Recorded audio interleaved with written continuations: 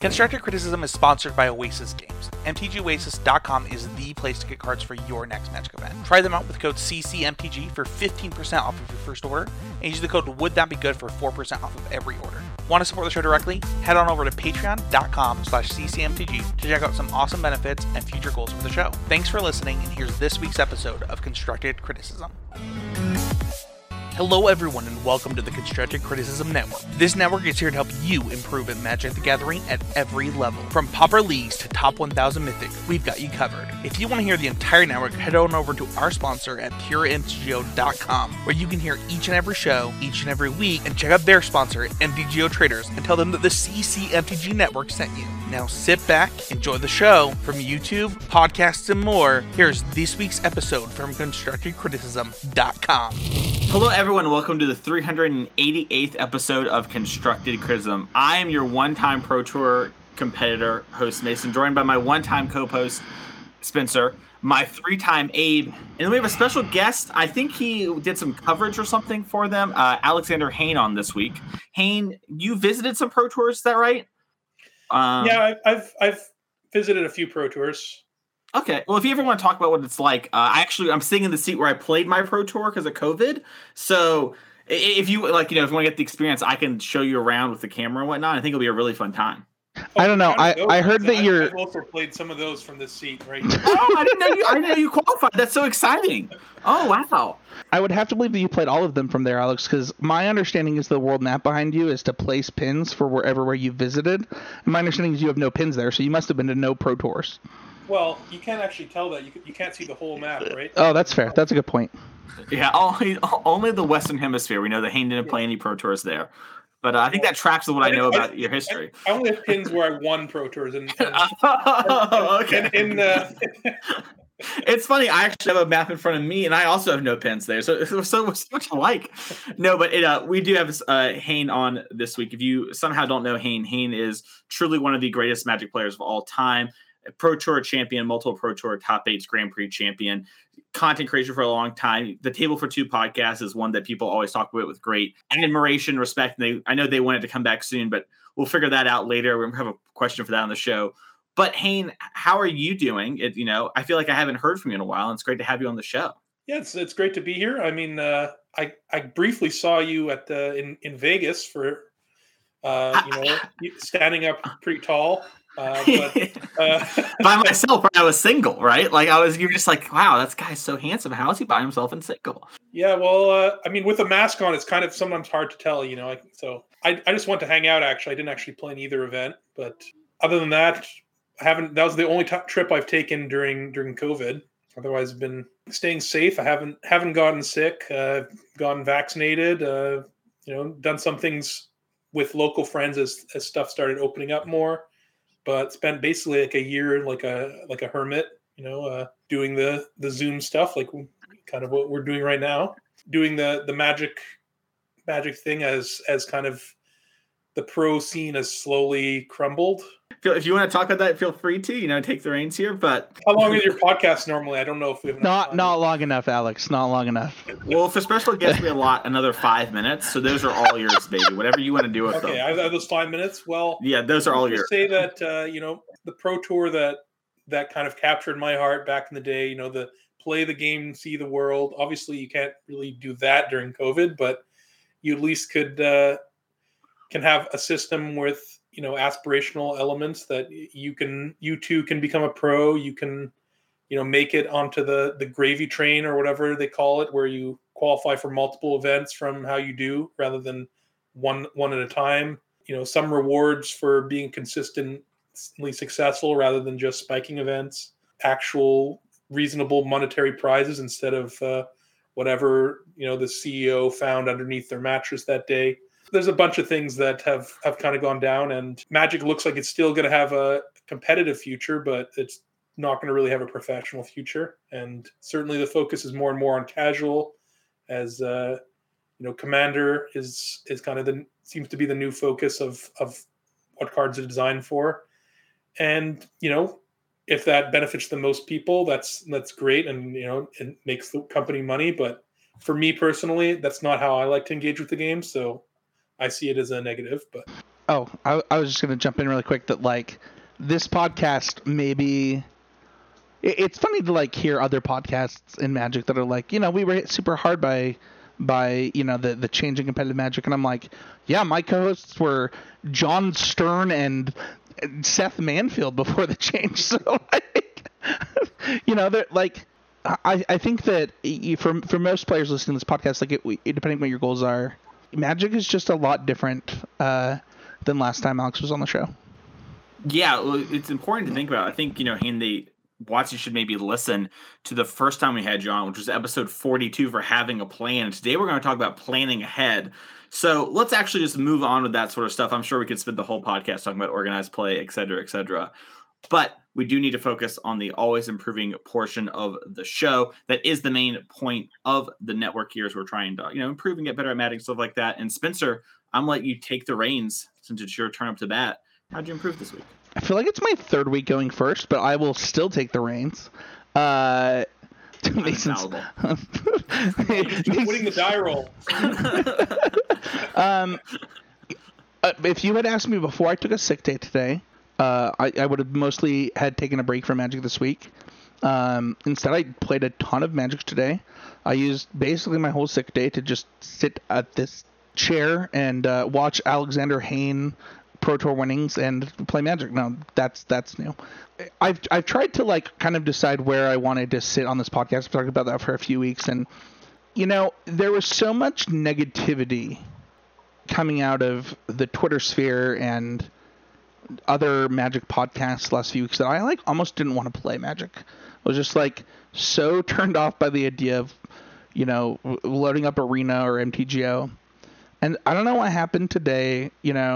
Usually on my sick days I'll like play Xbox or read a book, like lay in bed, listen to an audiobook while like doing some other task. But today I was like, I really have a strong feeling about Standard right now, especially after the last Pro Tour, where I'm going to say it, and I'm sure you just leave a comment. Let me know how dumb you think I am, but like where a lot of people seem to have phoned it in. And like, I just wholeheartedly disagreed with some of the results, and it's fine. Like, there multiple people like said, I didn't test for this, I just played blue red, I know blue red was a good deck, or I just played this, I knew this was a good deck.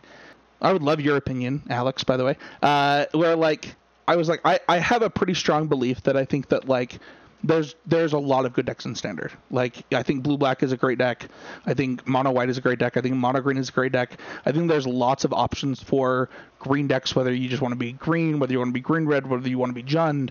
I know that we don't really have a lot of results to support this, but I think that like there are Sultai decks in Standard. I just think that like Standard is far more open than the results bear. And a lot of that is like, why try something else when Epiphany exists? But I wanted to try stuff today. Played a ton of Zombies, which was one of the breakout decks from, I don't think it was the Pro Tour, right? It was the SCG. I think of the NRG. That was the event that was recently. No, it was Standard. It was either the SCG or the Pro Tour. Took second place at one of them. Oh yeah. It was Cardum, the Magic Online grinder, played Blue Black Red. Sorry, I had a whole moment. Yeah, he actually took second place at the NRG this last weekend too. My brain just. And he played Mono Black Zombies. Oh, Mono Black Zombies in second was the Pro Tour. I think it was the Pro Tour. I'm pretty sure. Invitational was the blue black Sedgemoor. That's right. Yeah. So I think that there's like a ton of innovation, getting to play a ton of Standard.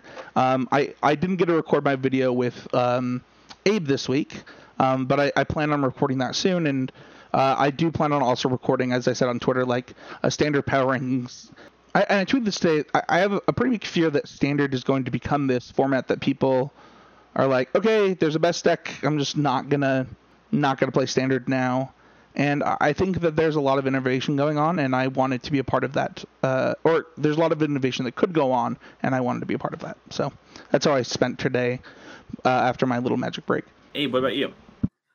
Yeah, so this was actually fun enough for me. I was also planning on this week being a bit of a Magic break week because, as some of the listeners to the podcast might know, some might not, I love Final Fantasy XIV Online, very good MMO, and their new expansion came out. Spent Bill a bunch of time to that this week, and then the launch queue time has been so bad. I actually played more Moto this week in the last 2 weeks than I probably had for a lot of time prior. So I spent a bunch of my time focusing on the different card of options and builds of Hammer Time, because I've just still been really enjoying working with and pushing towards what I think is the best position list of that deck, and thinking about just the different ways that the sideboards can be built. I actually just started queuing up. There's a list from I forget which Magic Online event it was this weekend. There's one that played green for Ancient Stirrings. I'm trying out and trying to see how all of these different packages that are available can really change some of the small things with matchup spreads and stuff.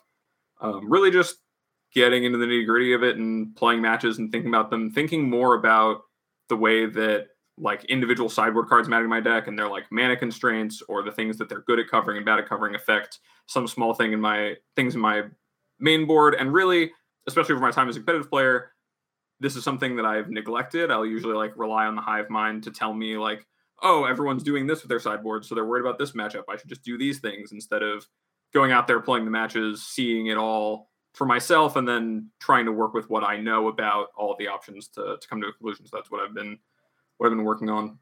Hane, I was told you have a one for us as well. Do I? I don't know. I was told that you want to be involved in the part of the podcast.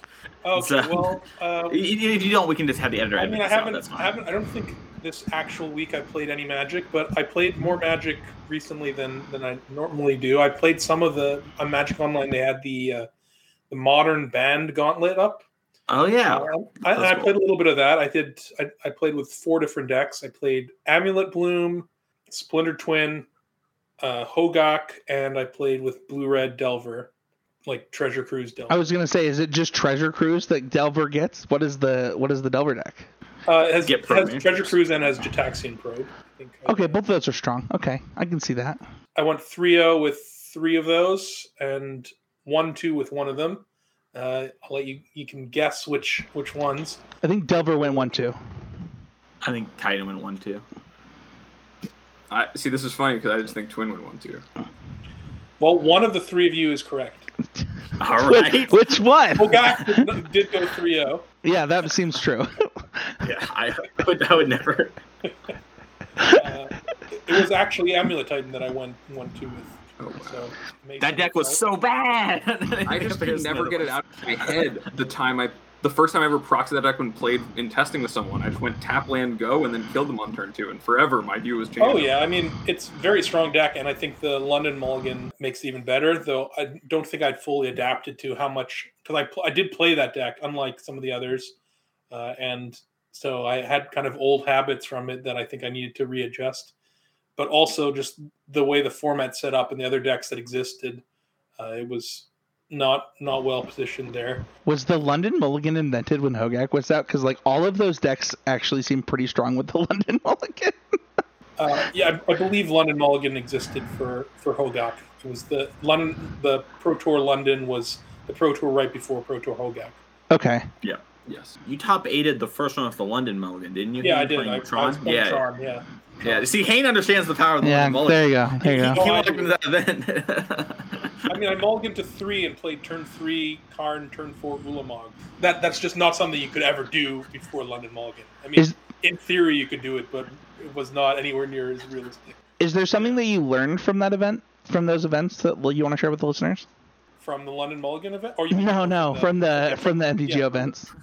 Well, I learned why some of the cards are banned, and I mean, I haven't really played recent Modern since it became 60% like Modern Horizons block constructed or whatever. So it was kind of fun to go back and explore. And I mean, definitely learn how some of the decks, like for instance, Amulet Bloom, the like best draws are way more broken, with the Summer Bloom Amulet things. But if you compare it to like the current Bloom Titan, the current Titan decks, I think it's less resilient and less powerful in a lot of ways. It was mostly just fun. I wasn't, approaching it with the goal to get better at Magic, though I'm kind of built in that I always try and win and optimize things.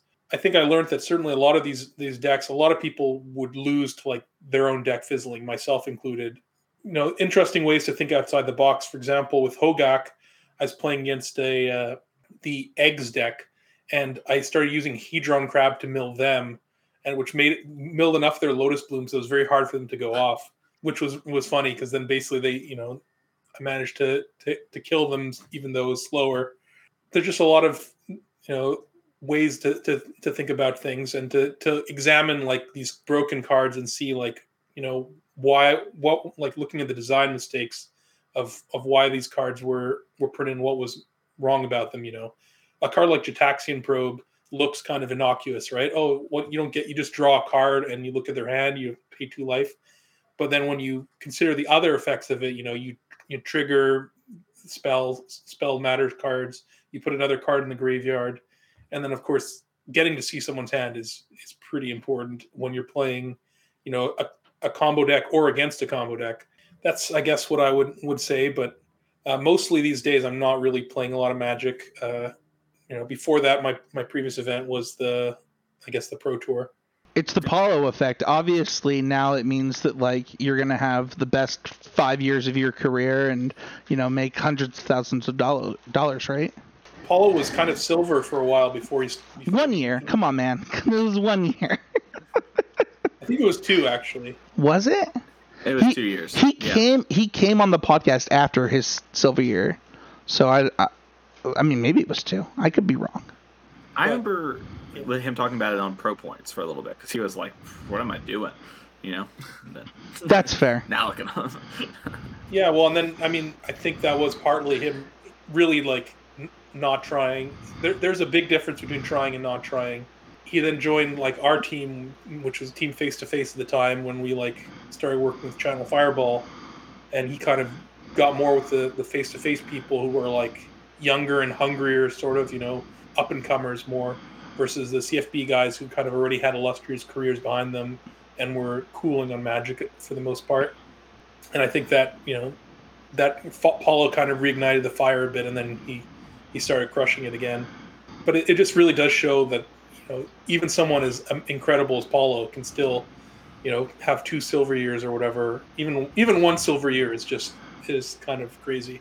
I would love to see a documentary like on the history of Magic teams, like from talking to you, Paulo, John, Seth, just all of the stories of like the inner workings of the pro teams, and then also being friends with so many of those SCG grinders. It's just like, it's really crazy to like think about like what worked for some people, what didn't work for some people. Like, yeah, there's a lot of sausage being made there that I don't know if you necessarily want to see.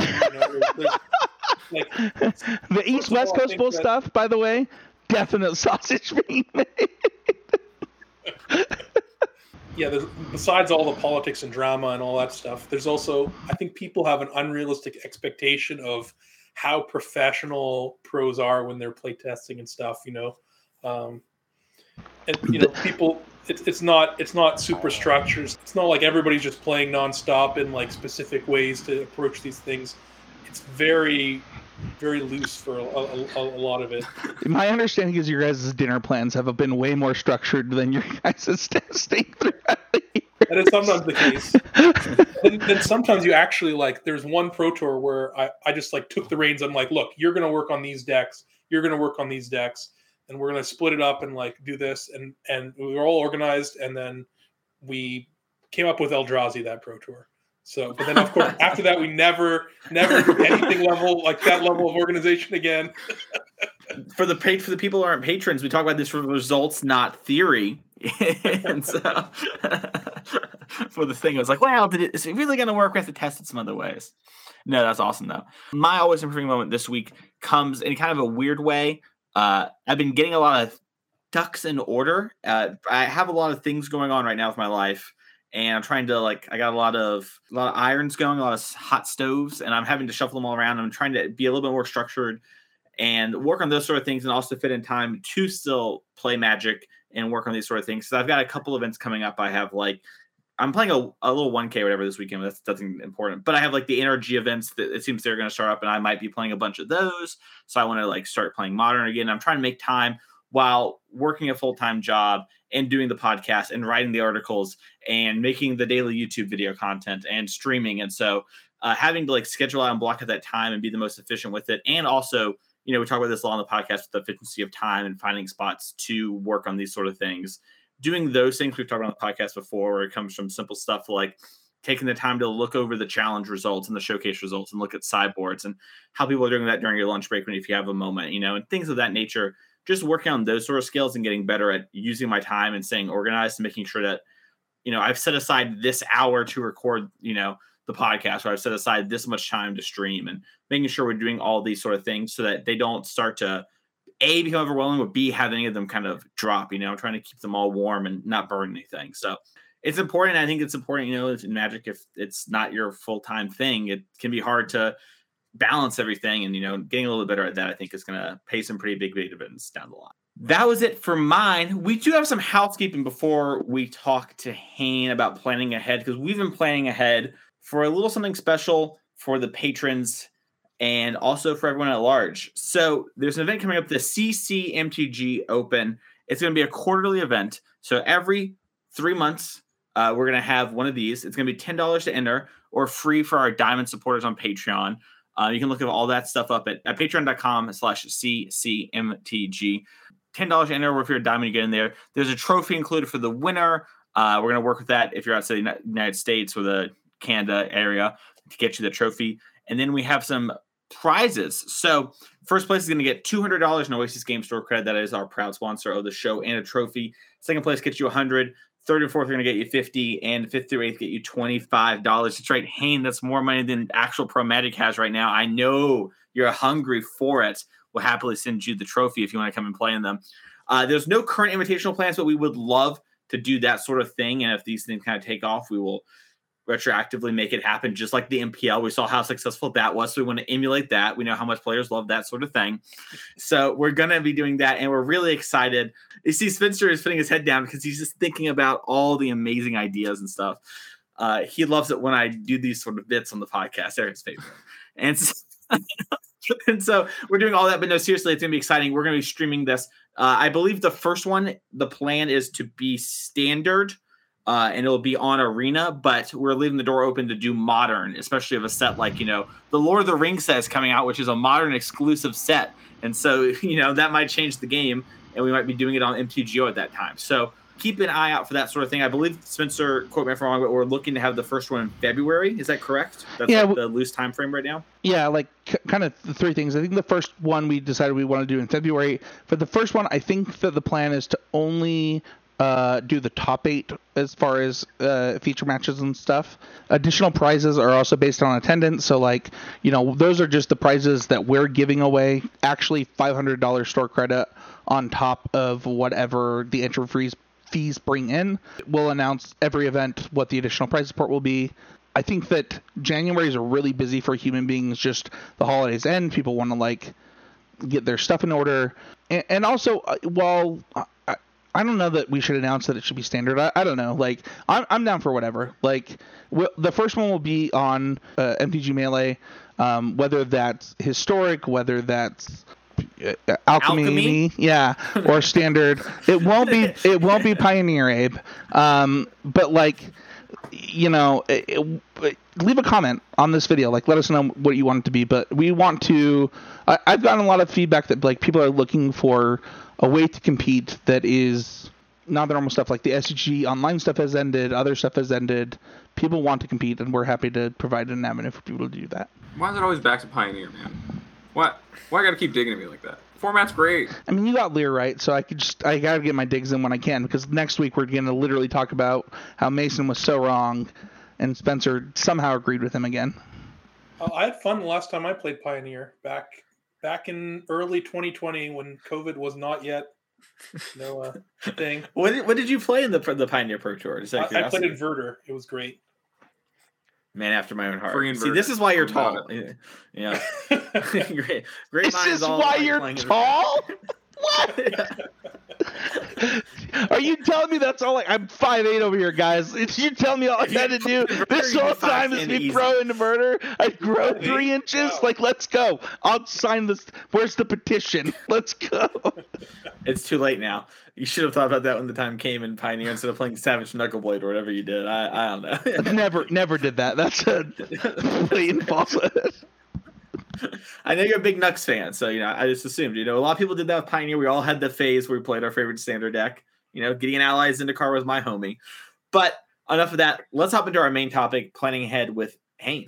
Yeah, I'm gonna kind of take over from here, and it was funny. This actually has been, I don't know if Alex knows. Alex, you do know this because I told you this when I invited you on. When I kind of came back to the show in the producer role rather than joining the show again as a host, one of the things that I said to Abe when he joined the show, as we kind of like had our first podcast meeting, was said, Abe, one of the things that we used to do pretty often is we try to get a really great guest every eight weeks or so. And Abe's like, that sounds super cool. Who do you think we get? I said, you tell me who you want, Abe, and I will get them. And Abe was like, I would love to do a podcast with Alexander Hayne. And Abe, It's true. I'm living the dream. Well, I thought you were going to say that, we're going to, every time we try and get a really great guest on, and when we can't, we invite people like that. No. It's really late for Croakies. No, shut up. It's like Stop. hard to make. Don't do that. I think second to Croakies is not a bad place to be. I mean, you're the worst. Abe, get Zan on the show. That's true. We could. Abe, I put this in the show notes because I actually wanted to give you the opportunity. Like, you could have said any human. Like any human, I would have preferred that you said like a good Magic player, but like, why did you want Alex? Yeah, actually, the story behind why I said Alex in that moment is a little bit like kind of what I was going through with my relationship to Magic at the time. Dead middle of COVID. Like, I guess we're still dead middle of COVID, but we're all dead middle of COVID. Organized play is dying. Everything's hitting the fan. It's all over the place. Especially having time to take a rest from how much I was engaging with Tournament Magic before the pandemic. Between the SCGs and stuff, I had been consuming a bunch of content, and I'd gotten around to listening to Table for Two.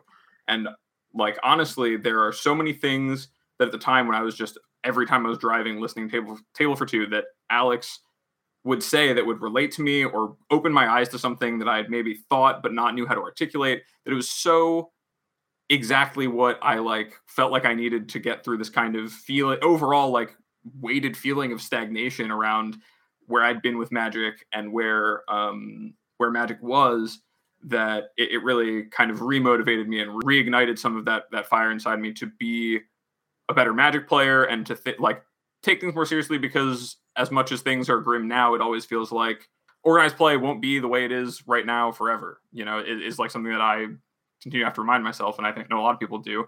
But regardless, Magic is a game that I love, and playing it and growing and thinking about it in new ways and just getting better at something is something that has meant a lot to me. And at that time, specifically, Alex was someone who, his knowledge that he shared on that podcast had really helped me personally. And so to get to be a part of sharing knowledge with people who feel similarly on the show that we do with him would have been something that, and still is something that really, really meant a lot to me in that moment. So I'm really happy that we could make it happen and that he's here. So I love to hear that. Alex, I think 48 episode 48 was the last Alex Hayne episode for 42. CC. 42. It's funny. I don't know that a KYT podcast has been mentioned this much on the show in years. So if KYT, you're not leaving a comment, I know you're watching this. If you're not leaving a comment, I'm gonna be mad at you. But it was funny when he invited you on, Alex. I thought of how upset that I felt like we let you down the last time you were on the show. I think there was even a preface at the beginning of the audio. I don't even know that you can find it anymore. Just kind of how the website changed. Or I was like, listen, Alex was so good on this podcast that we're going to post this. But you can't hear anyone else on the show. But that's how good you were. That's how good you were at explaining your thoughts. And, while we're not in the exact same topic, I invited you on to talk about planning ahead because the insight that you had was so good that I think that it's legitimately one of those timeless topics that we get to talk about with you. That's the stuff in Magic that I find more interesting. I don't think I'm the person you should go to for, especially not now, for up to the date meta knowledge or anything like that. That's never been my strength, though. There were definitely times where I was really up to date on everything. I knew how many copies of a card every deck would play, and how to get an edge in the mirrors and everything like that. Now it's kind of, I'm washed up, as the kids say, I guess. And so I just have my experience and my general knowledge of the game, the things that have helped me and kind of, from for Magic and previously when I played chess competitively, which I guess is why I have kind of a different approach than a lot of Magic players when it comes to things like having a plan and trying to follow through with it. Well, let's go into that though, because I actually am curious. Depending on who you talk to as a Magic player, even Mason, right? You came from Vanguard, or I don't know the name of the game. I'm so sorry. Cardfight Vanguard. Cardfight Vanguard. You've got players that come from poker. You've got players that come from chess. Where do you think that like the ability to plan ahead in a game of Magic comes from for you? Yeah, well, I mean, I guess like I said, my approach definitely to Magic started with kind of my chess foundation. Like I started playing chess from a very early age. Like I think my dad taught me when I was 2 years old, and I was playing in tournaments, before I was 5, and winning money in tournaments a lot of my childhood, and until I kind of around age 13 or something, I quit to do more teenager things before coming back to it kind of in when I was like 17, 18. In chess, you learn about thinking, right? It's you learn about looking at the board. Everything's out there. Everything's in the open. And you just have to find ways of calculating what's going to happen, what moves are effective and what are not. That definitely teaches you a lot of different skills than like, if you come from a poker background, you learn a lot of different things.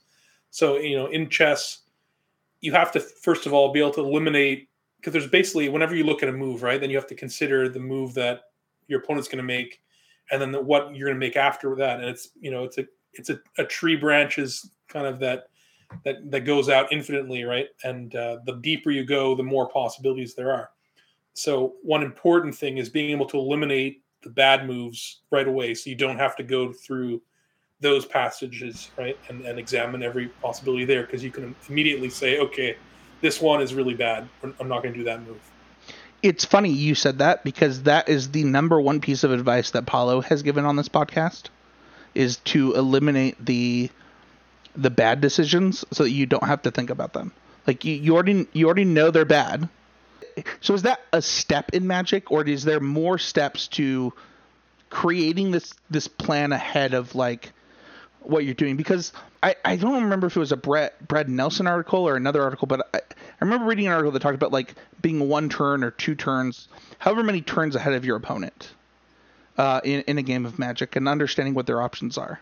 Yeah, I mean, there's definitely a lot of steps. I do think when you're starting to think about your turn, you should always be coming up with a plan. And I think definitely the first step should be eliminating the obvious bad things. For example, people can joke about lightning bolting yourself, right? That's obviously bad. But, if you're playing a Death Shadow deck, it might not be, right? It might actually be the best play. But obviously, if you're not playing a Death Shadow deck, you can usually eliminate that possibility right off the bat, not have to think through it anymore. I think one of the big things is that most people who come to Magic, right, you start playing Magic because it's a game, because it's fun. You want to play with your friends. You don't necessarily want to do kind of the homework or the deep thinking about turns, the pro level Magic or the pursuit of getting better requires, right? It's not as easy. It's not as fun, from like where you start, right? You're just going to slam your card on the table and hopefully it works out, or this feels like it's the right play, I'm going to just do it. And I think a lot of those habits, people hold on to them for a long time. And I think being able to like reassess your foundations and make sure that you're not just on autopilot doing these things that, you started doing, I think that's like, an earlier step, because you kind of have to do that before the game starts, right? You have to re-examine that. For me, like before, Spencer, you have Avacyn Restored top 8 right now on your screen. But for me, before that tournament, one of the big things I did is I just looked back and I tried to, did the kind of classic Zen thing of, the master wants to pour you a cup of tea, but your cup's already full, right? You can't fill it up if you've already got a full cup. You have to kind of unlearn the things that you've learned, the bad habits, the autopilot, the idea of like, oh, I'm just going to attack with my creatures. It looks okay. Not actually just do all the math of like, okay, I should attack with 2 of my 3 creatures because then having this one back, I prevent more damage, or even if it's less damage, but the way that the turns work out, and I end up winning this race by this much. So obviously, you have to also be able to do those calculations. But if you've played enough Magic, doing the calculations isn't that hard. It's more about making yourself do them, and a lot of times people just skip over them because it's work. It's an effort, and instinctively we want to just do the easier thing. I've never heard that analogy before. It's something that I've had to do a lot in Magic that I've never realized the number of times where like the always improving segment for me. I think Mason and Michael and Matt, I think we've all said this, where we had to take a step back, unlearn things or relearn things. And the way you just put that was, I don't know, really poetic. I don't know. Thanks. I mean, I think people often think, right, that you make a mistake and you're going to improve, you want to improve it, right? Not make the same mistake twice. And I think that's, obviously the best is when you can learn from someone else's mistake rather than your own. But the second best is learning from your own mistake and not repeating it. But sometimes you have to go to the root of why you made that mistake, not just that individual mistake, right? It's the symptom often of a worse disease. And, you can fix the fact that you tapped your lands badly in this one scenario, but you should you should work on the fundamentals of getting into the habit of tapping your lands the best way in general, so that, this mistake doesn't come up, and neither do similar mistakes. For that reason, I think people view improving at Magic as a slope upwards, right? You just slowly get better and better and better, a train chugging away up a hill. But really, I kind of view it much more there's big hills and there's downward parts too. You go up slowly kind of, and then you kind of go down sometimes when you realize you have to address something that you have as one of your fundamentals that's wrong, because you need to do that work before then you just shoot up. So it's kind of it's slowly and then all at once your improvements in Magic. The leveling up is not just a gradual thing.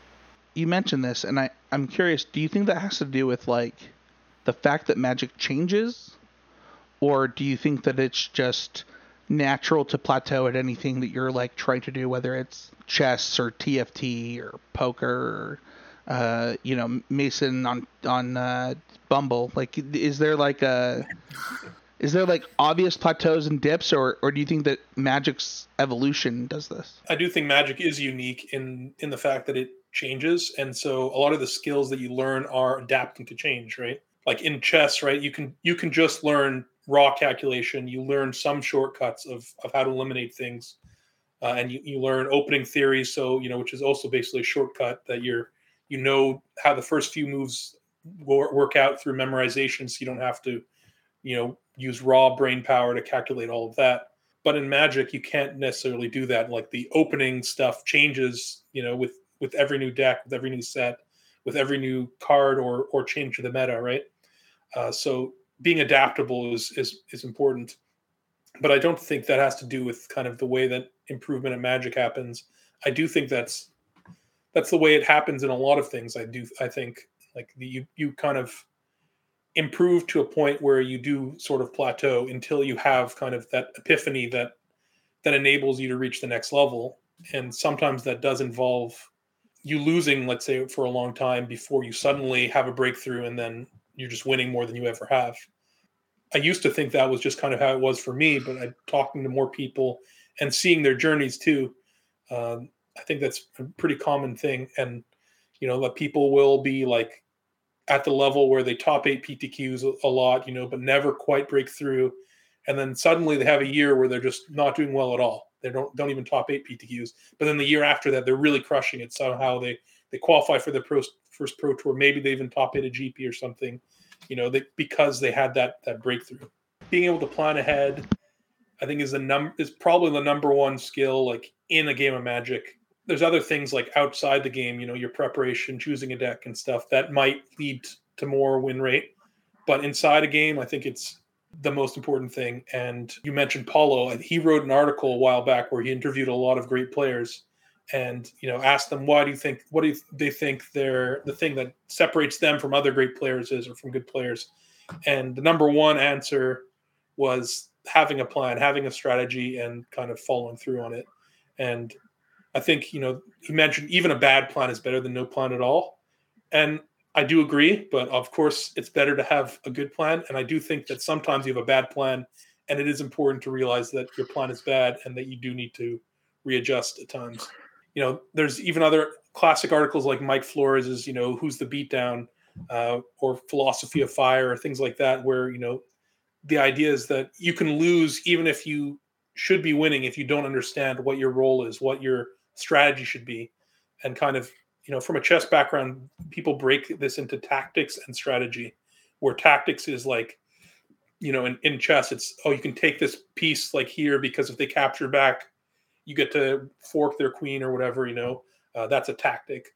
But a strategy is figuring out that, there's this weakness here in their pawn chain, let's say, and that you're going to slowly attack that and put more pressure there and eventually, hopefully win a pawn. That's more of a strategy. Similarly, in Magic, there can be a tactic I view as like, what are you going to do this current turn? Are you going to try and trick them into using their pump spell when you have a removal spell? That's a tactic, right? But a strategy is like, how are you going to win this game? Like, what does this game look like if you're winning it? In Constructed, that's very easy to tell compared to Limited, where, you don't necessarily know. You're usually just going to have maneuvered your card slightly better. But in Constructed, if you're playing blue-black control and your opponent's playing mono-red aggro, how does this game look like? Well, it probably looks like them having no creatures in play, no cards in their hand, and you having, 4 or 5 cards in hand and attacking them for lethal with whatever your win condition is, right?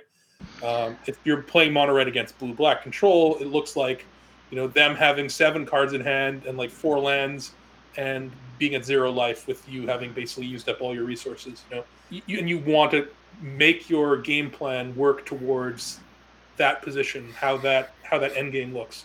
Kind of like when you're a kid and you're trying to solve one of the little mazes on a piece of paper. If you work from the entrance and try and get to the center, it's a lot harder than if you work from the center and work out and you find out where the exit is, right? And I think that's sometimes how you want to approach with a plan. You want to work backwards and find what is the end game you want to enable, and then figure out what steps you need to take to get there. And sometimes that might involve you sacrificing resources to get more life or more time, because you realize that when the game gets to a later point, it's going to be beneficial for you. If you're the blue-black control deck, you don't mind exchanging 2 cards of yours for one of your opponents if it buys you more time, because they need every single one of their cards to kill you.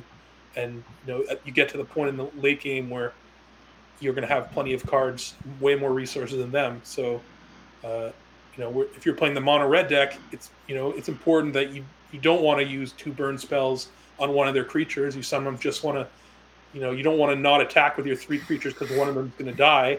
You want to attack with all of them just because you get those 2 hits in with the other creatures. And being able to identify those decision points is really important.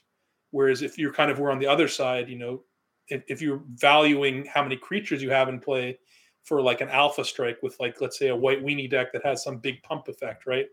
You might want to keep your creatures around and wait till you can get that big alpha in. And that's a different plan with the red deck. So having to figure that out is really important. And I think you will win a lot of games that you wouldn't if you just played on the tactical level only and just focused on kind of this turn.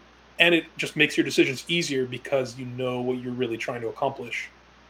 It's so funny. One of the things that we try to preach on this podcast is how some of the skills that you're going to learn on this podcast, like, they transcend Magic, right? Like, they go beyond just like playing this game that we all love. One of the number one things in my entire job is balancing being tactical versus being strategical. For those who don't know, I'm a product manager for software. You're going to have your 2-week plan, whether that's your sprint, and then you're going to have your 3-year plan, right? Your strategic plan for where you want to end up. What Alex is breaking down here is kind of these micro decisions that make up your tactical decisions, and then these macro decisions that make up how he's going to win the game at the end of this. And it's really beautiful. This is, of course, a constructed podcast, but, for a limited example, that where your opponent has this one bomb creature that you can't really beat, right? and you have only one removal spell in your deck that can answer it. You have that removal spell in your hand. You're a slow deck. You're planning to have a really long game, and your opponent like plays a creature and like plays a pump spell on it in combat that's going to kill your creature, and you could use this removal spell, kill it, and you get a 2-for-1. If you're examining the game purely tactically, that's what you're going to do. You get a 2-for-1. That's great. Your creature lives. They lose their creature and their pump spell. But if you look on a strategic level, you need to save that removal spell for their bomb creature, because at some point it's going to come down and you're going to need to kill it. If you are just looking tactically, sure, you're going to get advantage in the moment, and maybe the game does end before they draw their bomb rare, but it's more likely that it doesn't, and you just end up losing to that card instead. So you have to be able to see the bigger picture and see how you're going to actually win the game, not just come out ahead on cards or life or tempo or whatever. Alex, you, me, and Abe, we're these Magic boomers. Mason's this zoomer up in here trying to show us all up. But I'm curious, like, is there a place that planning ahead helped you the most in your Magic career?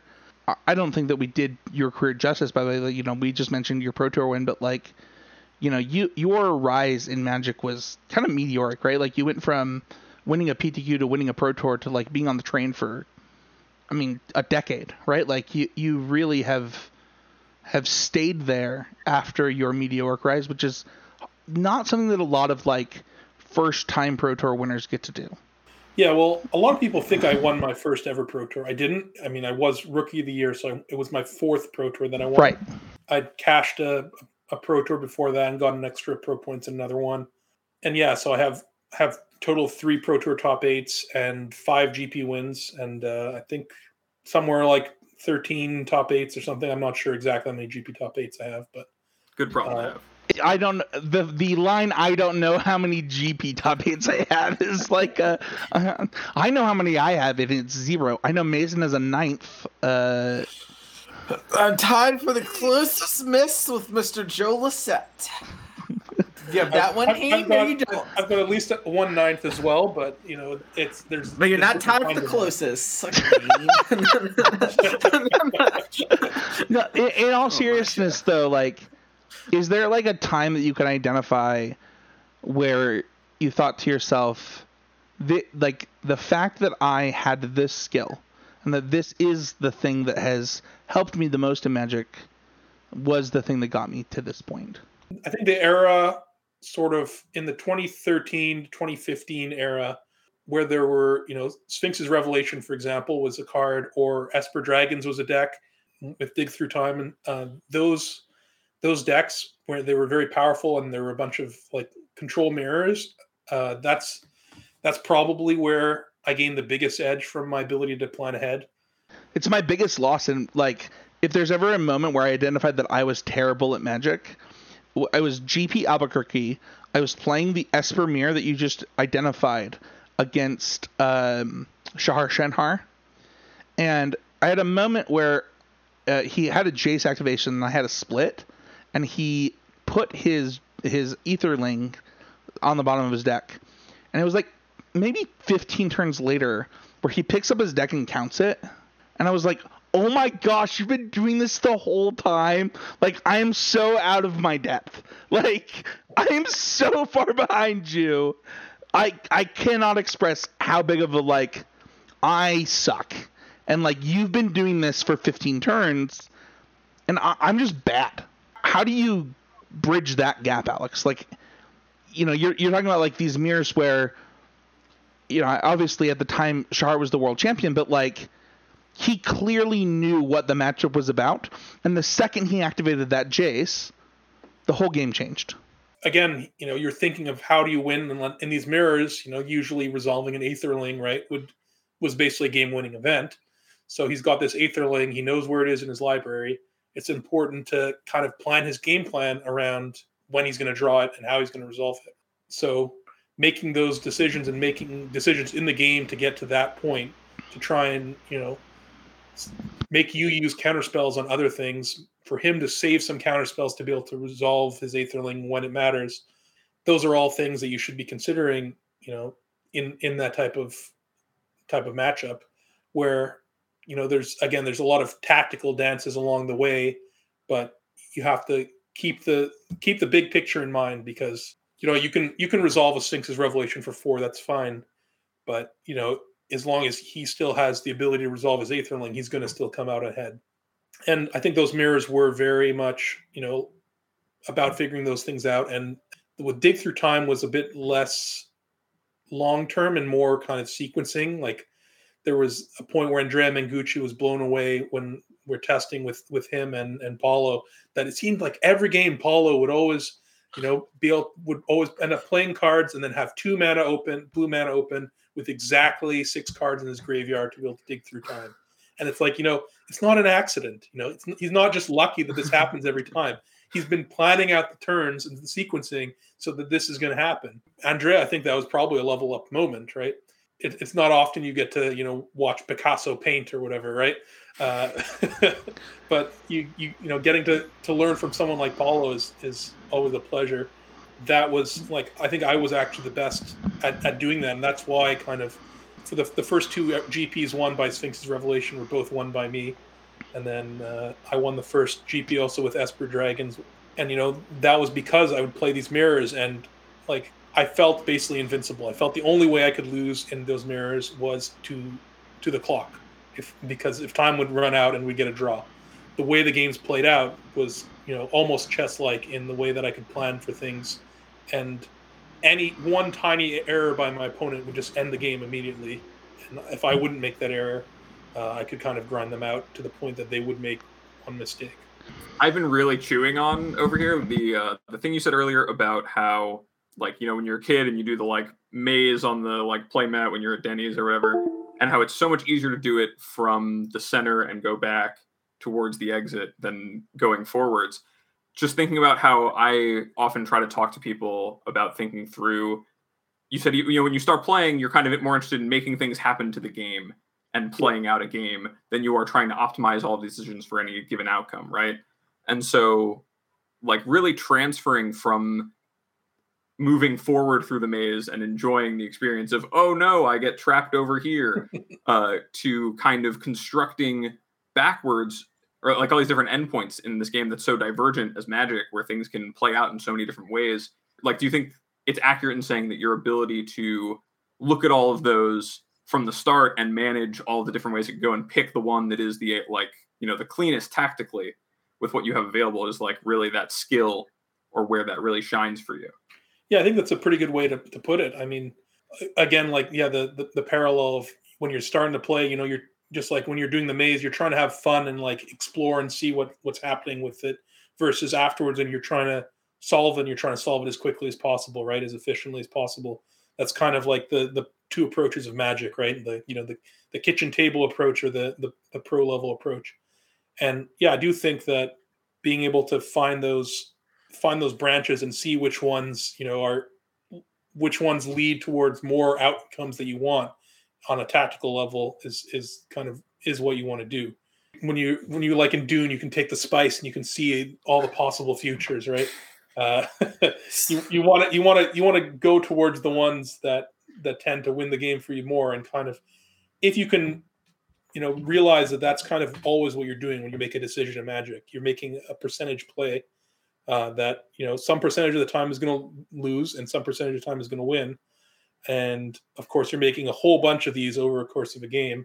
If everyone you look at and you kind of just look at the tapestry of branching out pathways, and you take the one that has more beneficial pathways, and you keep doing that, you're going to end up in a beneficial pathway more often than not. Alex, I'm kind of curious. You mentioned that you felt like that you were really good at this skill, which is obviously why we invited you on the show to talk about it. But I thought it was just because you like my company. I do like your company. We couldn't have croquis, and then we couldn't get croquis. We're like, you just tried to find the tallest guy who would show up, right? Exactly. But not taller than Mason. He's insecure. Yeah. Mason's we don't talk about 6'3" people. Yeah. Obviously, you doubted my food picking ability at GP Salt Lake, and then you immediately apologized and thanked me. So we didn't pick you for your food picking abilities. We picked you for this though. You mentioned this effect that I think that happens a lot in different games. I've been getting more into Smash Ultimate lately. My son, I'm teaching him to play the Pokemon TCG. And recently, like, I have been playing more of like the Pokemon video game. And you if you have those moments where like you fat thumb something, or like you make an error and you realize it like 2 seconds later, it's like, oh my gosh, like this is gonna cost me for X amount of time, right? Those errors, they add up to so much more than that individual moment, right? They add up to recovering from them. And I'm curious, is there like a moment that you find the skill helps you the most? Like, is there a moment where, because you didn't make that error, because you have planned ahead for these turns, do you get that moment where you have 2 blue open and you're able to cast Take Your Time, or something larger? Is there something you could tell to the cast? Yeah, well, there's definitely, because you don't make those errors, you do find yourself in scenarios like where you can get like things that look like luck from the outside, but you kind of do put yourself in positions to get lucky more often, right? Like, for instance, you're watching the Miracles coverage, right? And like every time you draw a miracle, oh, so lucky, he drew a miracle. Well, the deck has 16 of them, and kind of the whole way that I'm playing the game with that deck was to maximize my odds of drawing a beneficial one at a beneficial time. With Think Twice, Thought Scour at the right times, not playing them like when I don't have mana to cast a good miracle. It can look like luck from the outside, but when you're piloting it, when you're in the spot, sure, you got lucky, but you put yourself in that position. You made all the right decisions to get there. Same with the dig through time. You made those decisions so that when you get to the spot, you can dig for the most efficient way. When you make a mistake that can cost you, being able to do that, you might only have 5 cards in your graveyard when you could have used a fetch land earlier to be able to get into a position where if you did draw dig, you'd be able to cast it. I've got to rewind. I've got to ask you this question now, because I've never asked you this question, and I don't know if you answered this on the A team after you won the Pro Tour. So I need to ask it. Did you win that Pro Tour because you were able to do this when other people weren't having success with this deck? Was that the difference? The deck wasn't a known quantity or anything, right? It was a deck that I made, and then like the Canadians that I was working with also played. Yeah. And back then, like my pro team was just any Canadian that wanted could come and test with us. Canada hadn't really seen the resurgence of Magic that it kind of had a little bit after the Pro Tour. There weren't that many great players. The average quality of player playing the deck was relatively low, which was part of why I think the win rate wasn't that high.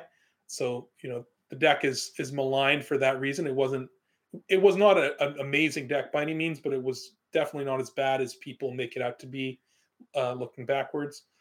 And yeah, I think that I was able to play it at a much higher level than most people. In fact, I had to write a primer on the deck because my teammates I couldn't play it. I think that primer is probably out there somewhere at some point. It was the tone in that was something. I know some people enjoyed it. Some people gave me some hate for it. Whatever.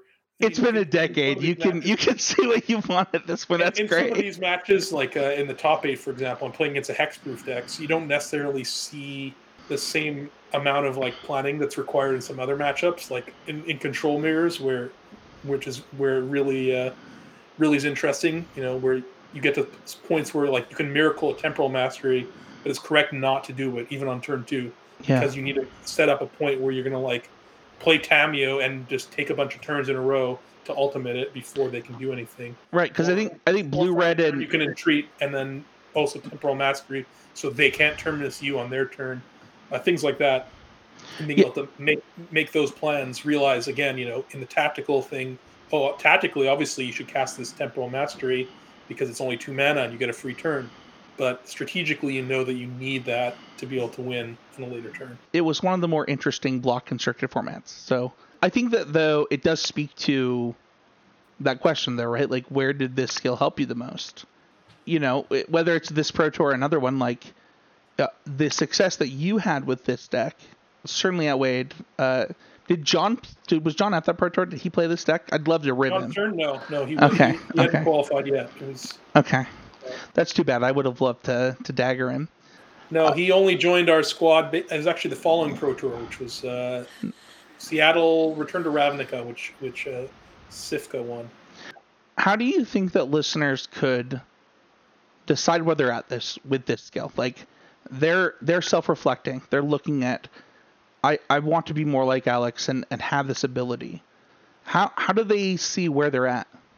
For the most part, you should know a certain amount where you're at in terms of, when you're approaching games, is this kind of the forefront thing on your mind? And if it's not, you need to be working on it more, I think.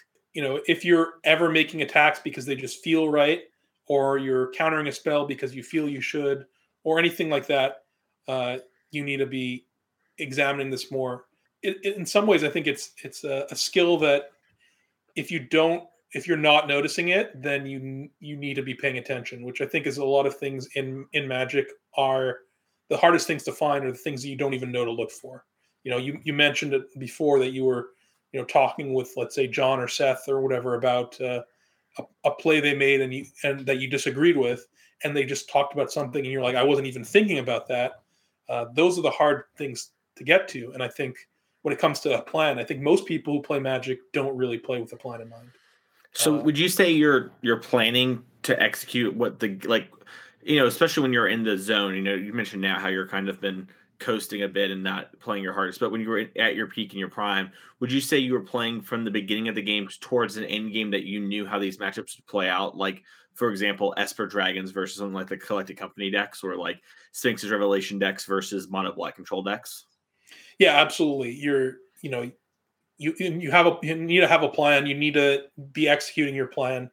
And of course, the plan isn't going to, even in a matchup like, let's say, Sphinx's Revelation versus Mono Black, the plan isn't always going to be the same one, even though it's the same matchup. Some of the early turns and stuff are going to change that. You can have multiple potential plans, and then based off of what happens, you need to choose one because the other doors have been closed to you, or again, you look at the potential branches, and more of them lead to victory following that plan than one of the other ones. You sound like a total chess player right there. Like you literally went from like, oh yeah, like if they like thought seize you and they take this card, then this is what your branch looks like, and it's like, okay, Alex. Yeah, well, I mean, certainly thought seize is a perfect example of that. I mean, whether your opponent's casting it on you and taking one of your cards, or you're casting it on them. I mean, one of the strengths of thought seize, right, is you can look at their hand, and your hand, and so you can see like where are they strong. Where are they weak? Do they have 3 removal spells in hand and 1 counter spell? Or do they have 3 counter spells and 1 removal spell? You usually, if your game plan is going to change based off of what the answer to that is, you're going to take a different card, usually the one that they don't have redundancy in, right? And you're going to fight on that axis. If they're low on removal, you're going to take the removal and try and jam something underneath their counter spells. If they're low on counter spells, you'll take their counter spell and kind of not care that much about your creature plan anymore, try and resolve a planeswalker or whatever, right? Or just wait till you draw another Thoughtseize to be able to answer, like take a removal spell later or something, that you can decide what your plan is going to be based off of that, off the new information you're getting. And that's one of the big ways that Magic and chess differ, in that, in chess, the information is all out there, right? Whereas in Magic, there's new information coming all the time. And so you need to be able to adjust on the fly and figure out a new plan based off of the new information you get and what you learn about, your opponent's deck, their hand, and sometimes also just like how they approach the matchup themselves. You can sometimes tell what their plan is based on how they're playing, and then try and find a plan that kind of trumps theirs, right? If they're playing on a card advantage axis, maybe you want to be playing on a tempo axis, or maybe you want to go bigger than them on the card advantage axis. It all depends on the context. Before we go into questions from the listeners, I just want to ask, is there any tips that you have to people to like improve this skill? Like if they want to plan ahead and practice this, whether it's in limited, constructed, just Magic in general, is there anything you would say to them? Take a step back from how they normally play Magic and re-examine things. I do a bunch of coaching, And one of the big things I tell my listeners, my students, is that try for each play that when you're about to make a play, take like 1 or 2 extra seconds longer than you normally would before making the play, because everybody knows this, that you make a mistake and then it's 2 seconds later, oh my God, I shouldn't have done that. That's a huge mistake. Why did I do that? Well, the reason is you didn't fully think it through, right? You often played by instinct, and that's like the way I play is very far from that. There's the feel players and there's like the analytical players, and I'm much more on the analytical side, which is kind of why I can get away with not as much practice. To be a really good field player, you kind of need to be playing Magic nonstop all the time, know every deck in and out, know like the beats of a matchup, right? You're playing this matchup, that like turn 4 Nissa's coming now, so like I need to do this, and you've just done it. That's kind of how Brad Nelson plays, and it works really well for him. That style doesn't work for me. I don't think my style would work for him, but I think you do need to incorporate, to be like at the very top. You need to incorporate both. Like when I was at my best, I also kind of knew all the beats. I knew what all the decks were doing. I had that, so I could play by feel. But what I found interesting with me is often if I'm like too practiced with a deck, I go more into autopilot because I have that sense of feeling, that intuition, and it often serves me worse than if I just was a little practiced with the deck, enough to have like the understanding of what's going on, but still that I have to work at it. I have to work with my conscious mind to come up with the plays, to calculate everything. I think that you need to find a balance that works for you, but it's important to at least try both methods. And I think most people do gravitate towards being field players. So taking a step back and, when you're about to make a play, especially a tough play, just asking yourself, what is my goal this game? Like, how is this play going to try and make me win? How am I going to win? How is this going to accomplish my goals? And if it's not, then maybe you need to reevaluate and do a different plan. I think that's super important. I had that similar thing come up recently. I've been doing some coaching as well, and one of the people, he really likes to play control decks, and we did a bunch of sessions that weren't playing, but he wanted to like play some modern, and he was locally and we were playing, and he's just casting Memory Deluge, and he's spending like 5 or 6 minutes thinking about stuff, and I'm like, hey, when you cast that Deluge, did you have in mind what cards you think you're most afraid of from me and what cards you're trying to find? And he just looked at me and he goes, no, I had 4 mana. I was like, I gotta make sure I use all my mana. And I was like, okay, new rule. If you're casting a cantrip, I have to be able to say, tell me what the plan was. And if you can't answer that, then you're not allowed to cast that card. And that's how we played for a little bit. And I think it really helped him. It's like, okay, if I'm casting Memory Deluge here, looking at the top 4 cards of my deck, what cards I need to be worried about from Mason? That way, we already kind of know, and it helps him stay in the game as well. I think a lot of players could really benefit from doing that sort of thing. And so, absolutely. I think that's a great point. I mean, I do agree with him that for a card like Memory Deluge, you don't have 4 open mana that often. So you usually do want to fire it off, but you of course should also know like what you're scared of, what you're trying to look for when you're casting it. In Legacy and Vintage, for example, people have a Ponder or Brainstorm, and they often fire those off like, or preordain, whatever. They fire those off right away, when often you can hold it because you don't actually know what you need yet. You should not be casting that unless you can say like, this is the card I want to find. Because the mana cost is so low, you can afford to wait. I had a lot of success in the era when Scrylands were around for the first time, because I think I used them more effectively than a lot of other people did, partly, because of my ability to plan. I wouldn't fire them off on the first turn as much as other people would. Sometimes, if I realized I didn't need to play an untapped land on turn 2, you could play an untapped land on turn 1 and then play Scryland turn 2 when your opponent's shown what deck they're playing, for example, in the world of closed deck lists. But also, once you've drawn a card, sometimes you want to draw 1 more land, but you don't really want to draw 2 more lands. Well, you don't really want to scry right away, because if it's a land, you're going to keep it. But if you draw a land for your first turn and then scry and you see a land, you can bottom it, right? That's a very simple example, but just to get the idea of what I'm talking about. it's been happening a lot, I think, for players like the new age of players with Expressive Iteration. I don't know how much you put at that card, but I found that's been a big level up moment for people when I like see them in the streams or I talk to them or do coaching. And I've been very analog to that in Brainstorm and Legacy. And they know about that because they listen to content. Like, yeah, you're supposed to wait on your brainstorms, but the idea of waiting with Expressive is, it just wasn't occurred to them, right? It's like you said, it's like you're looking for things you don't know the answer to. So it is very interesting, very true. Yeah, like, I mean, with Expressive Iteration, a lot of people just automatically play turn 3. I'm going to final land in a spell, put a spell in my hand, put the land into play. And there's a good amount of time that is right. But if you autopilot, if you always do that, you're going to miss the large percentage of the time, which, maybe it's not that large. Maybe it's only 10%, but it's still... That's a large percent. It's still, it's still a relatively large in terms of magic percentages of when you should be saving it because you already have plenty of land drops. You want to wait till turn 8, you can play that, and then maybe you can even get 2 spells off of it. Whatever. You don't know what you need. Do you need a removal spell? Do you need a counter spell? Do you need a threat? You can just wait.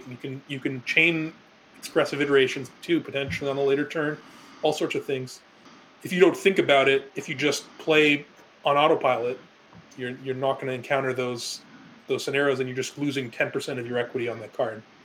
Going back to what you were saying about kind of the different play styles and understanding kind of this play by feel or play by strategy, I guess you could say. I said analytical. Oh, analytical. Yeah, but that's fair. Yeah, by feel or by thought, I guess you could say it. But... I was just gonna say that I have never felt more we're 388 episodes in. I don't know that anybody's ever needed to at me so hard on a comment made on the show, Alex. So I appreciate that. But I really needed to hear that and really understand where am I at right now in Magic? What is my goal in how can I improve? And I hope that resonated with a lot of listeners. Speaking of adding people, Abe, let's move on to our question winners. These winners will get store credit to either Oasis Games or a random prize from Oasis Games. But Abe, what is our first question? Our first question comes from Adrian, and it is, how can playing Constructed help me improve in Limited? We maybe touched on this a little bit, but in Constructed, I think you learn about game plans, and having a strategy, I think, is more obvious. You don't necessarily figure out, the changing your strategy. That's a more advanced concept, but the idea of playing an archetype, aggro control, mid-range combo, kind of the idea of having a deck. And I think for Limited, people focus on pick orders for cards a lot when they don't, consider the fact that you really do need to draft a cohesive deck, not just a collection of good cards. Like a collection of good cards, obviously, is usually going to be fine. You can see in Constructed that works too. Basically every Jund deck ever is pretty much just a collection of good cards, right? In Limited, you still also get advantage from having synergies, but also sure, the passivism effect card is a higher pick order than the creature, that 2-drop creature, or vice versa. But you probably want to mix rather than just all of one, or maybe depending on your strategy, you might want the passivism but not want the 2-drop creature because you're planning to play a control deck. Let's say back when there was the clear to mind control decks where you didn't really want any creatures, you just wanted to answer all their threats forever and ever. That would change your pick order. The fact that, again, let's talk about that deck, that you really do need to find that copy of Clear the Mind, possibly even a second copy. And that might be more important than taking a card that, is generally thought of as much better, because that is more important to your deck and to your strategy. Our next winner is our Twitter winner. And by the way, just reach out to me if you're one of these people. This one is your boy, Doug Potter, by the way, Alex. Nice. The Dougie P on Twitter says, what is one of your best tips to improve your mental resilience to losing? Well, thanks for that question, Dougie P. So, he was actually one of the people who played the Miracles deck. I think the second highest finisher with the deck, in the tournament. He lost playing for cash, if I recall correctly. But yeah, Dougie P. So what are best tips to improve a mental wellness or mental resilience in when you lose? Okay, look, losing sucks. whether you're a beginner, whether you're an intermediate player, competitive player, professional player, nobody likes to lose. And in some ways it sucks more when, I've lost matches where I'm playing for 6 figures in money of equity, that hurts. It sucks. I guess my biggest thing to say is, old adages like remember that the master has failed more times than the novice has even tried, right? I'm a professional player. Someone like Paulo, again, who we've mentioned over and over, we've lost way more times than basically anybody listening to this podcast has. We've also won more times, but we've lost more. And kind of when you lose and lose, and you lose in all kinds of ridiculous scenarios. Eric Froelich, famous for having lost in more 1,000,000-to-1 scenarios than any other human being alive, according to his Twitter. It happens to all of us. I've lost in 1,000,000-to-1 spots a bunch of times because you play enough games, it's going to happen. You're going to run worse than you ever thought was possible at some point in your life, and that experience kind of guides you and lets you accept it. Like when you're playing a game, you have to accept that losing is a possibility. My mindset kind of when I go in a tournament is that like I expect to win, and that so losing is unexpected outcome, and I do win more than I lose, but it's still a possible outcome, and I've accepted it when I play, even though it's not the desired outcome.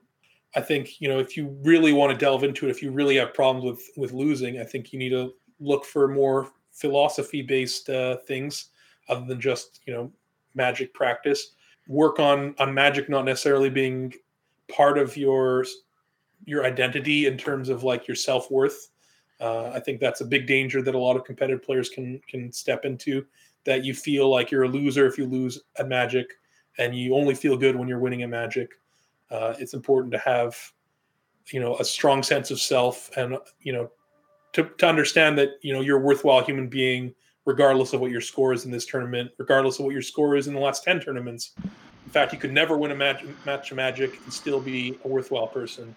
Alex, you have over 700 losses according to MTG Elo Project. I thought you were saying that when I was talking about the person who's never won, that I was adding you.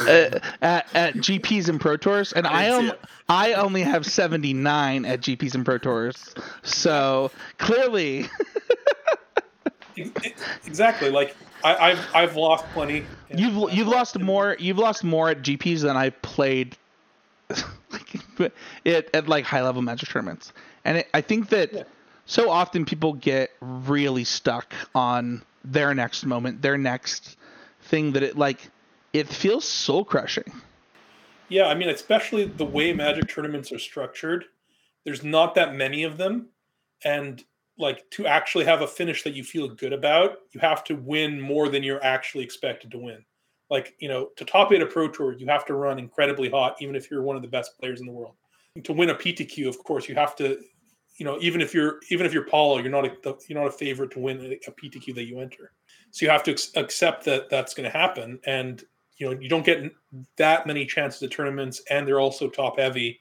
So losing feels extra bad for that, especially as you move up the competitive circuit. You started as a big fish in a small pond, and you become a smaller fish, and you're still used to winning at the rate that you were winning in your local scene.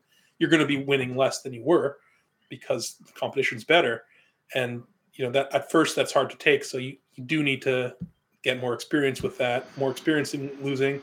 And if you really struggle again, you can focus on your self-worth, focus on things like you can look in some philosophy. I recommend Stoicism.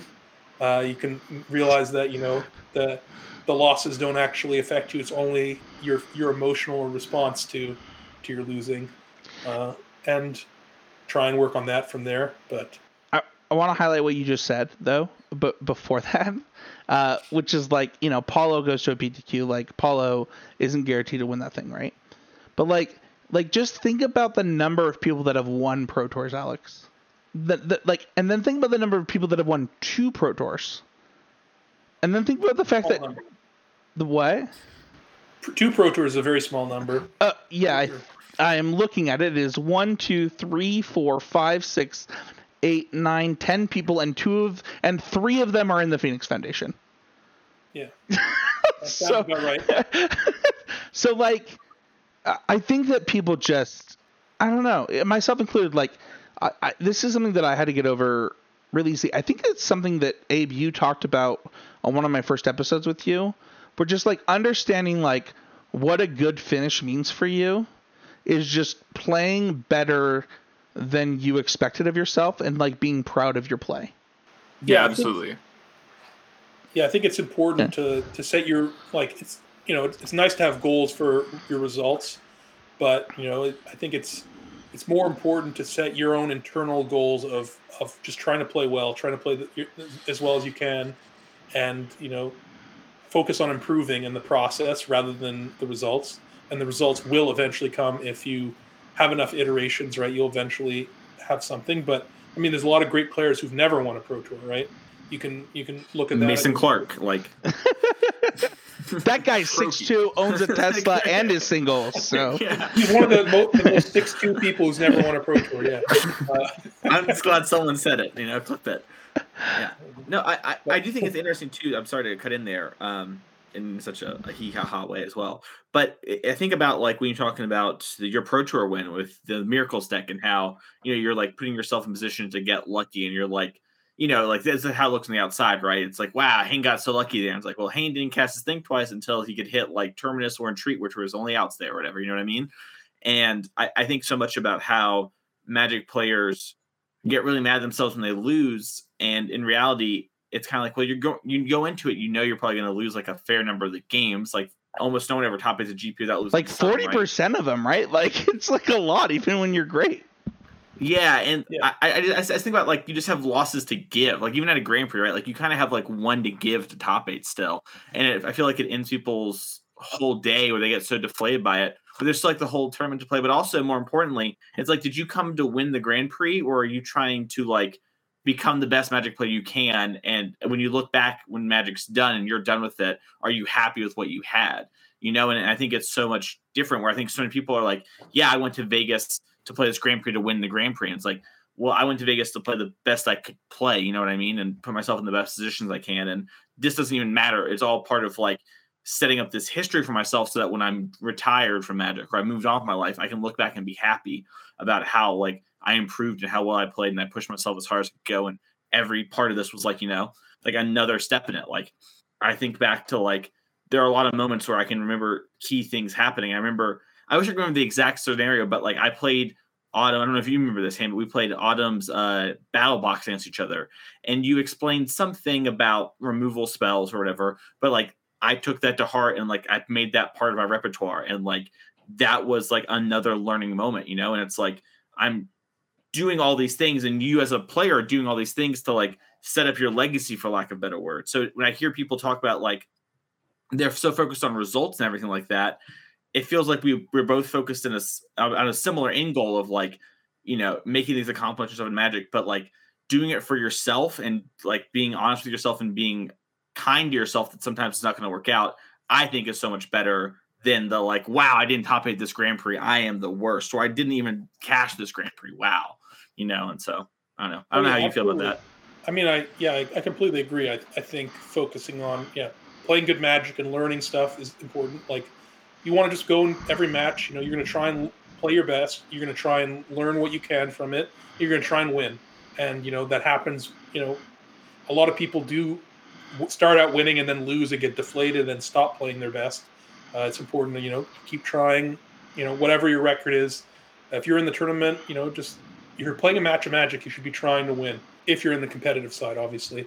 And yeah, I mean, like, you know, my own story, I believe I have 14 PTQ top 8s before I finally won one. There was one point where I played 3 PTQs and lost all 3 finals in a row. And this was like back when I'd play like, you know, 2 PTQs a season or whatever. So like, it was pretty brutal. It was, you know, it was demoralizing. And I lost 3 finals in a row and quit Magic for a year, Alex. So you're like a better human than I. Well, yeah, I mean, it's the thing is like, that's not the part of my story that you hear. You hear the story of like, oh, look, this newcomer who came in and won a Pro Tour. You don't hear about like the struggles and all the losing that happened before it. And I think that's particularly like the case now, especially with like the way social media is. you just hear about all the people winning. You know, when there's all these arena opens, people post, "Oh, made day 2. Oh, made this money." You don't see, not everybody posts who participated. You don't see that many posts of tried 7 times, didn't make day 2, or on day 2 scrubbed out again. You know, same thing. Like the pros don't usually post or get noticed when they have a horrible tournament. You know, you notice when they're hoisting the trophy. You notice when they're in the top 8 profile. The majority of the time they're not, but you're seeing someone you recognize because, you know, Magic is a skill game, but it's not going to be, you know, you don't see the people struggling, and you only see your own failures. You don't see the other people. You only see other people's successes. And I think it's important to keep a realistic view of that, and, you know, to realize that you are seeing a flawed picture. So don't be hard on yourself because you're losing. You know, you only win every so often when it seems like some people win all the time. You're getting a biased sample, and, you know, you're also, even the sample you're looking at is biased. Like, you're going to be following these people because they're already great Magic players who have won events and stuff. You know, there's a classic XKCD comic that I remember seeing of a guy who's like giving a speech. He's like, yeah, you know, I spent all this money on lottery tickets and I lost, but I never gave up. And I finally bought one and I won the lottery, and you can do it too. And it's like, you know, obviously don't do that. Same thing, but they're now like out of money, you know, and that's a representation of pro Magic in multiple ways. So this is where we would put the YouTube comment that would win our store credit if we had one last week, but we don't. So I'm actually going to pitch it to Abe, since this is the guest you wanted, Abe, to ask whatever question you want to Alex. I'm so on the spot. Oh my god. I'm 6'1", Abe, in case you want to know. That's good to know. I was really enjoying relating to a lot of this conversation around like resilience to losing. I think that question from Doug was really good. You mentioned in it your mentality when you come in and play a tournament is that you expect to win. Like, how do you balance that as a confidence thing versus like an overconfidence thing? Is that something, like, how does that work, and how would you explain that? Yeah, I don't know. It's like, it's kind of how I've gone into tournaments for a long time. Like, it's more of a confidence thing than overconfidence. I mean, again, I know that losing is a possibility. I know that it's, you know, it's going to happen. And it's almost unheard of that you play a tournament and don't lose at all, right? Even if you win the tournament. But it's just that, like, I kind of visualize it. It's just like, it's like with the plan. My plan is to win. I'm visualizing the end goal, and I'm going to try and take the roads to get there.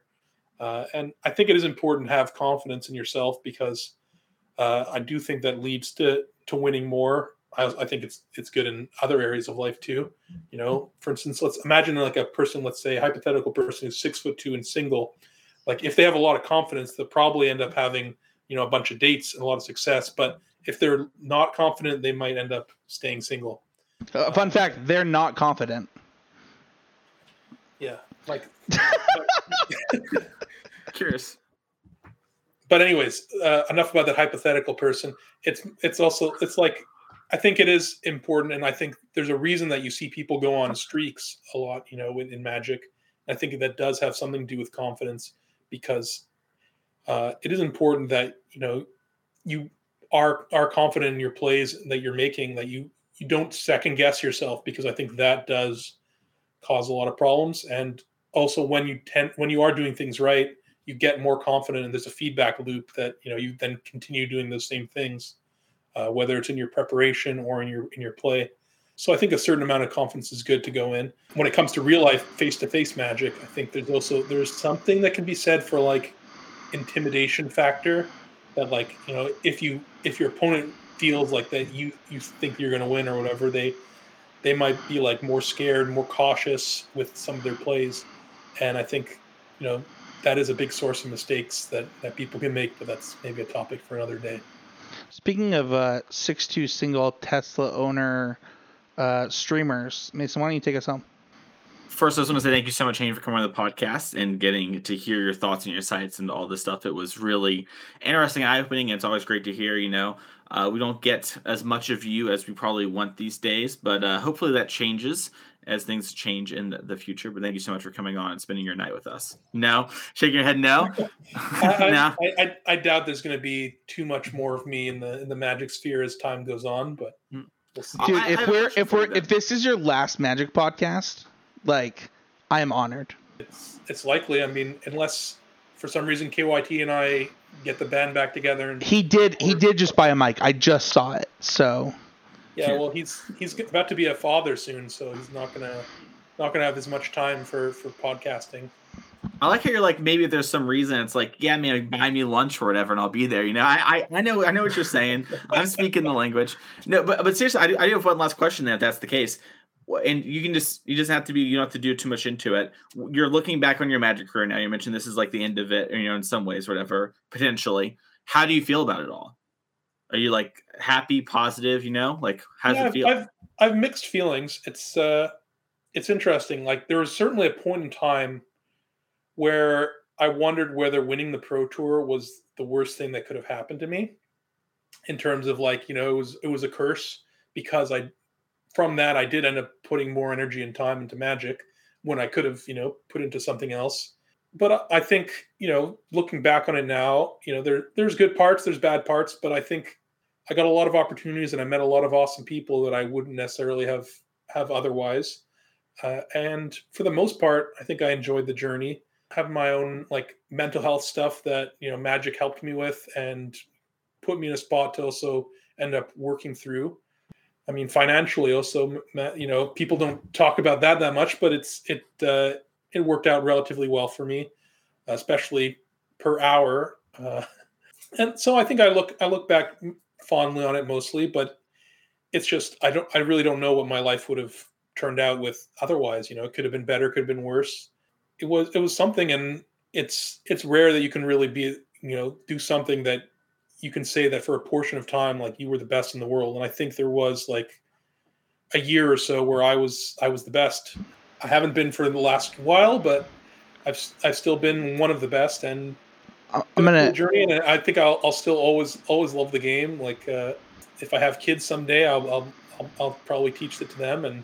But my main ways I'm going to probably interact with Magic going forward after Wizards contract runs out is I'll probably make myself a cube and not update it with whatever nonsense cards they print these days. Sure. And, you know, play some games with friends, maybe play like Magic Online Vintage Cube every so often. That's my biggest Magic vice, I think. I got to jump in here. And you know this, Alex, because I texted you about this about a year ago. I might cry, so editor, just leave it in. Whew. Yeah, just edit it however you can.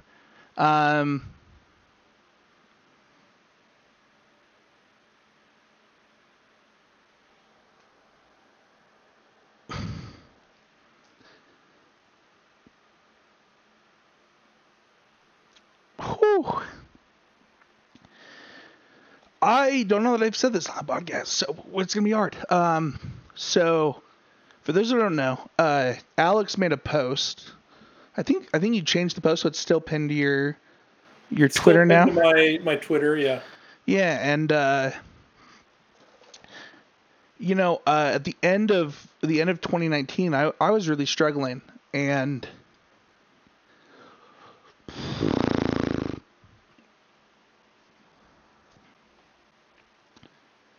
sorry guys.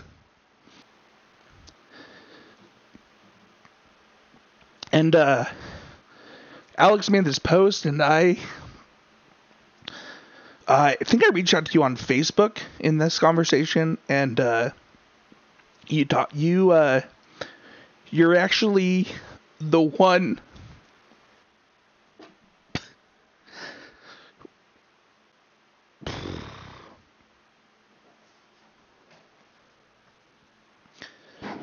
Sorry, I'm not allowed to rub my eyes. I've got these like $1,200 custom contacts in, so We'll say I have like Tesla. I don't know. I'll rub my eyes and use the Magic. like they're really hard and they'll actually hurt me. But you know, this conversation we had this conversation on Facebook. I told you how much it meant to me, and I talked to you about kind of how I was struggling with a couple things. One of them being the thing that you talked about how you struggled with is just this existentialism, and then also the struggling that I was having with imposter syndrome. And you're actually the one that convinced me to go to therapy. And fun fact, that's actually one of the reasons that I quit the show for when I quit it. So you all can blame Alex for that, but in all honesty, in a lot of ways, man,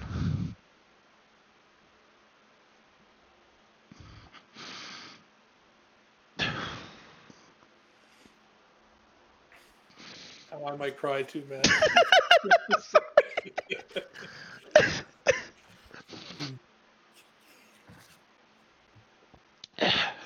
Dude, I'm like losing it. In a lot of ways, you're the reason I'm here, and I just want to say thanks. It means a lot to me that I could help you in that way. I shared that post because I didn't want anybody else to feel so alone, and life's tough, and there's all mental illness is tough, and it's not talked about, and it's still so stigmatized even now, even though it's getting better, and some how to treat or deal with someone who has cancer, but someone who's got a terrible mental illness, you don't really know what to do, and people view it like it's their fault, and then there's nothing you can do, and that's not the case. There are a lot of support systems, and a lot of people around you. No matter what you feel, there's people who care about you in this world, and there's things can get better. It's hard when you're in the depths of the pit. You can't see the light anymore, and it just feels like everything is just unbeatable. But if you take a lesson for Magic, there's always some outs, right? There's always some way to get out, and I'm happy that you decided, Spencer, you took the step to go and get some therapy and help yourself, and and I got yours was one of a few messages I got from that post of people who really identified with it, and it was tough to write, especially, and to decide to post it, because again, there's so much stigma about this stuff, and it was scary. But once I was open about it, I felt great. I felt kind of free, and really kind of everything I got was just positive feedback from people and people that it helped. And so, I think if more people can kind of feel that way, can feel that they can be open about their struggles, and connect with people, and that as a man, it's okay to cry sometimes. We're programmed that it's not. You have to always be strong, and this idea that anything less than this pinnacle of toxic masculinity makes you feminine or weak or whatever, and that's just also wrong, and it's killing people. And I'm glad it wasn't me, and thanks, man. Yeah, I'm really glad it wasn't you too. I'm glad we could both be here having this conversation now instead of... Yeah, we'll just both cry on this podcast so everybody can see it, and then maybe they'll go to therapy and do it with their therapist. Yeah, I mean, therapy is a tricky thing, because when you first do therapy, you think, oh, the therapist can have all the answers for me, right? But no, that's not how it works. They have the questions. You have to come up with the answers yourself. Right. And yeah, it's hard work. It really is, and I wouldn't have done it without you, man. So thanks. Anyway, I'll pitch back to Mason. I love you too, but sorry. Well, I mean, that was a genuinely heart-touching and moment. That's, thank you for sharing that. That's pretty hard to share. And I can't think of anything more American than from pivoting that to capitalism, baby. So if you want to support the show, you can go to patreon.com/ccmtg. The show will always be free. If you want to support the show, you go to there. There are a lot of different things you can do. We talk about the open diamond level. We make jokes so that we don't cry around these parts. It's our coping mechanism.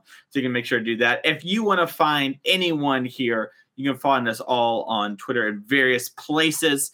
You probably don't want to find Hayne, I guess, if you don't like Magic stuff anymore. But you do have some good clown posts on there. So, Hayne, if someone wanted to find you for whatever reason, where could they go? All right, so my Twitter is @insane with a Y, so INSAYNE. Hayne, my last name, HAYNE. And yeah, I don't talk that much about Magic. Somewhat, You love to bring up the greatest limited player of all time discussion. I feel like that's a bi-monthly thing. Ben Stark's got to be paid his dues. 99% of never once has Alex ever said that thing that you just said, Abe. Just to be clear. Yeah, we all know it's correct.